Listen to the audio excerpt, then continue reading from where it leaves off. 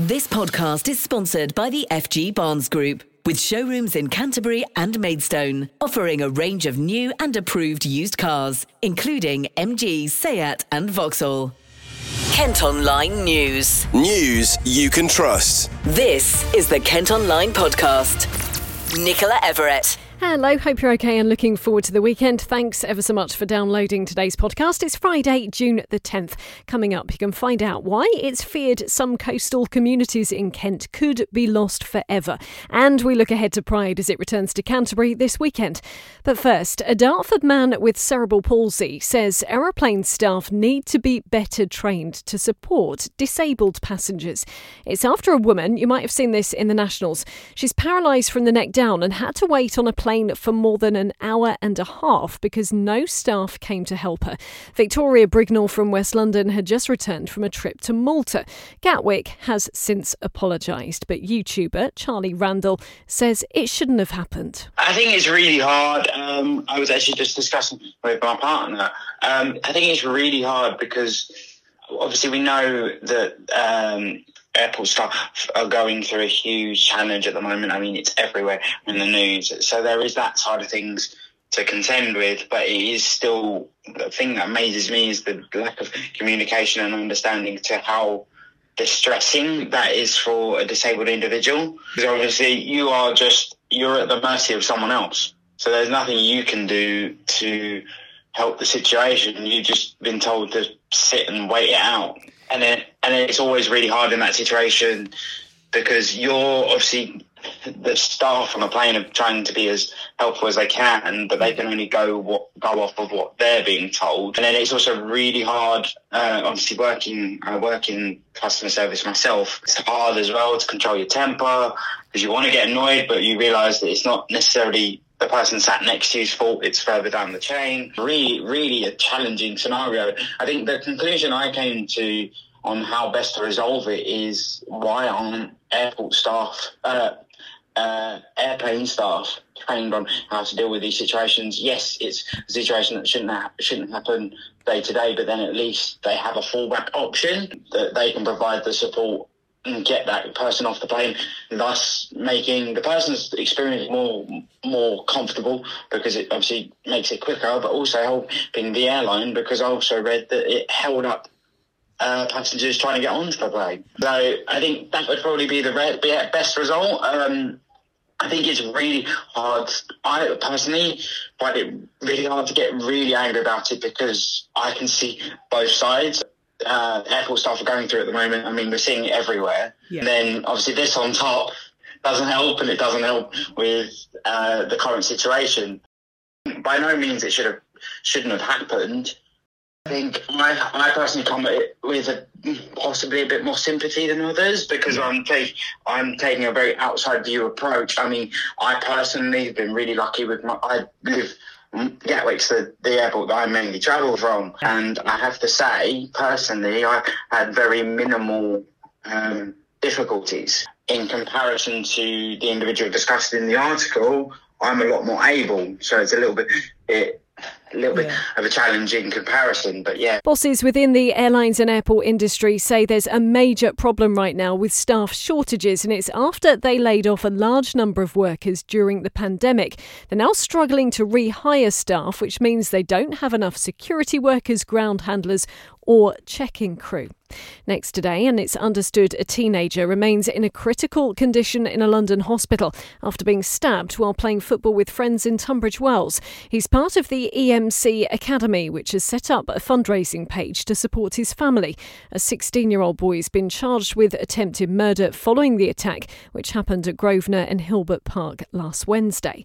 The Home Office has cancelled the deportation of all but one of the 4 asylum seekers who've been fighting a decision to send them from the UK to Rwanda. The announcement was made at the same time the High Court is hearing an appeal to block the entire flight to the African country. The government insists the policy is lawful and will deter people crossing the Channel to Kent in small boats, but it's faced an awful lot of controversy. Kent Online News. An update now on a story we brought you yesterday, and a woman's been arrested after video emerged of a person defecating in Folkestone.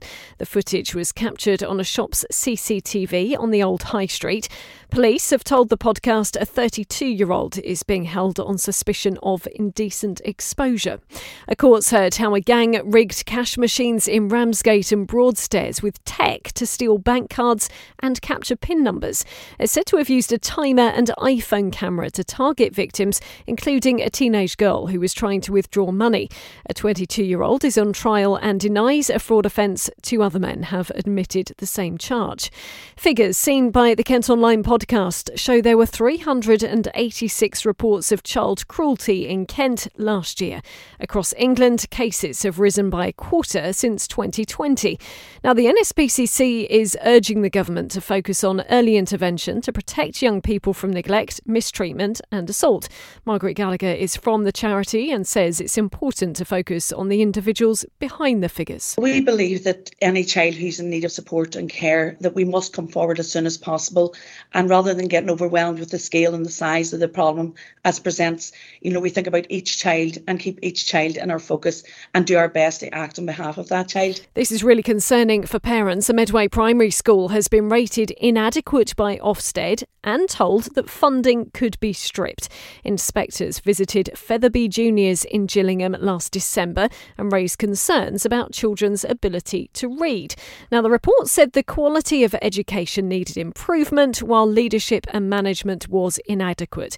However, it did point out that children feel safe in the school and, in fact, enjoy going there.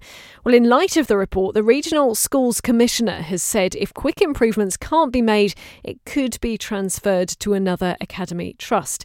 At the moment, the junior school is part of the Maritime Academy Trust. They have sent us a statement in response to all of this, and they argue that the inspection was flawed, unfair and ridiculous. You can read their statement in full and more about the inspection by heading to the story today at Kent Online.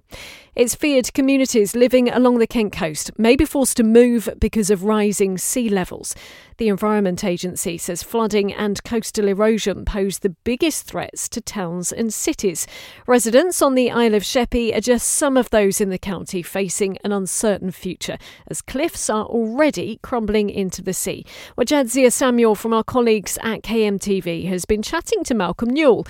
He lives in Eastchurch and his neighbour's home collapsed into the sea a couple of years ago. We're fighting a losing battle with Environment Agency, with all the different authorities, and we shouldn't have to do that. They should be protecting us.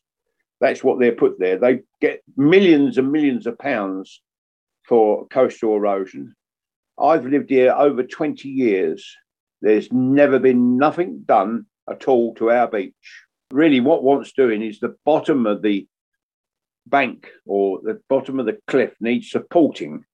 And the only way you can do that is put groins back in and then put gabions at the bottom and replenish the beach. If they did that, this would all slow down. The whole area along here would be slowed down.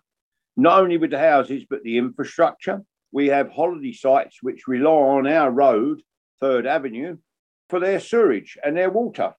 So if that goes, then we lose the holiday site as well. Are you worried that your own home might not be there in say, 10, 20 years? Well, yes, I am worried in that sense because I've got quite a few grandchildren. I'd like them to be able to see what I see every morning when I get up, which is a beautiful, beautiful. I'm looking out over the sea now. That, to me, the fresh air, no pollution. We need to be looking after, letting this land go. You can't retrieve it after it's gone in the sea.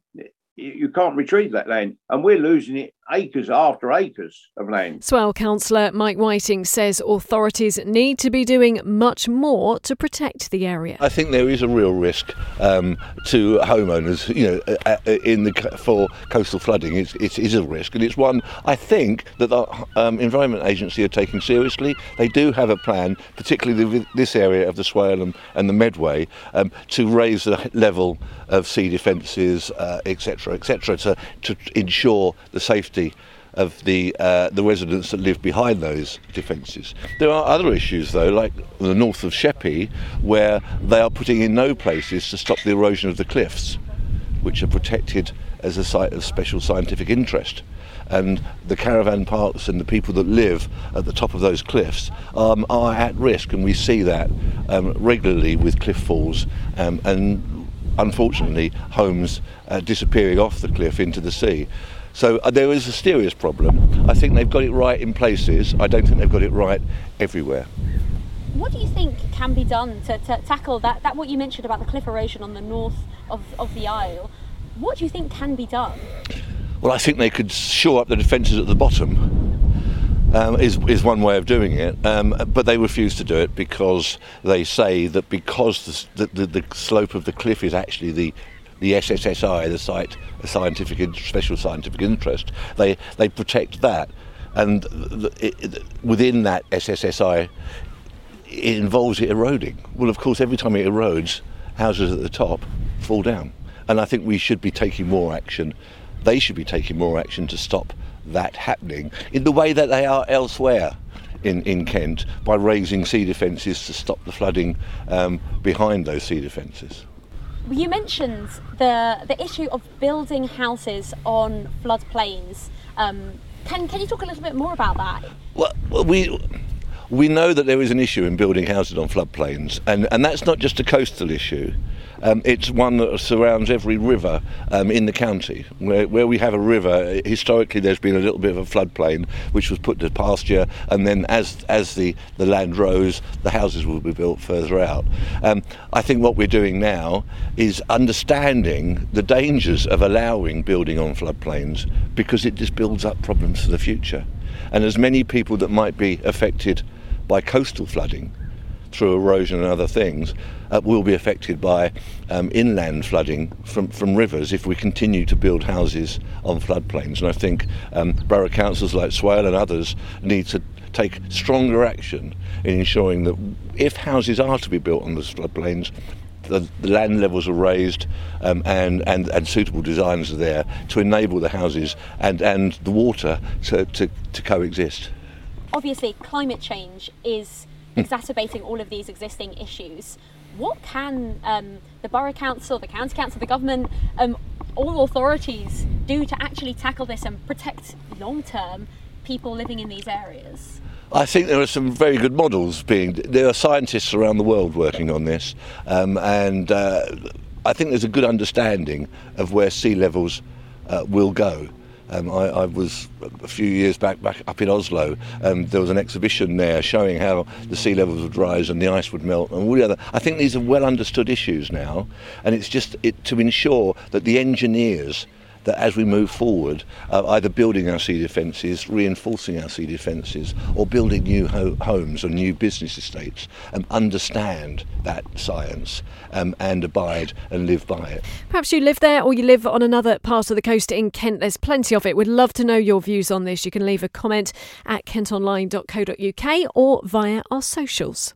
This podcast is sponsored by the FG Barnes Group, with car dealerships in Canterbury and Maidstone. A robber who stole cash from a Herne Bay post office after hitting a member of staff in the face has been jailed.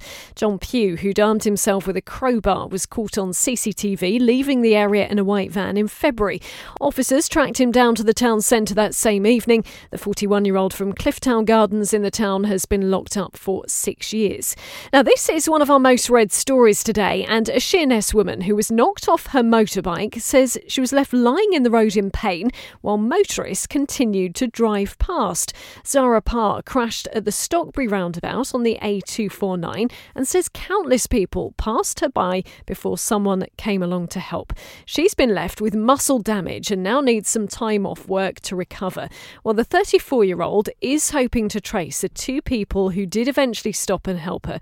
We've got their descriptions within the story at Kent Online. Mouse droppings have been found on the bar of a Maidstone Maidstone Club, which has only recently had its licence reviewed. A 1-star hygiene rating has been given to the Century Club on Lower Stone Street after out-of-date milk, mouldy rice and a dirty kitchen were also discovered by inspectors. The venue's owner says they've made improvements and are expecting to get 5 stars at their next inspection. Now back to news about the A249. If you live anywhere near that part of Kent, you will know it's been incredibly busy with major roadworks taking place. Well, a section of that stretch is going to be closed over this weekend. £92 million is being spent on upgrading the Stockbury roundabout at junction 5 of the M2, all in a bid to ease congestion. Dan Rollinson from National Highways has been telling the Kent Online podcast how the project is going. The M2 Junction 5 is a large project. It's one of a few major projects that National Highways currently has in construction down in the southeast, and I'm pleased to say that it is progressing very well. We have a very competent delivery partner in Graham Construction, and as such we have made some excellent progress since we started on site back in September 2021. The weather has also been kind to us, which has allowed us to clear a lot of muck away from site and really facilitate the excellent progress that we have made. This weekend's closure is the first in a series of 3 closures of A249 southbound between Bobbing and Stockbury roundabout. This is quite simply to enable us to install ducting and drainage pipes into the carriageway.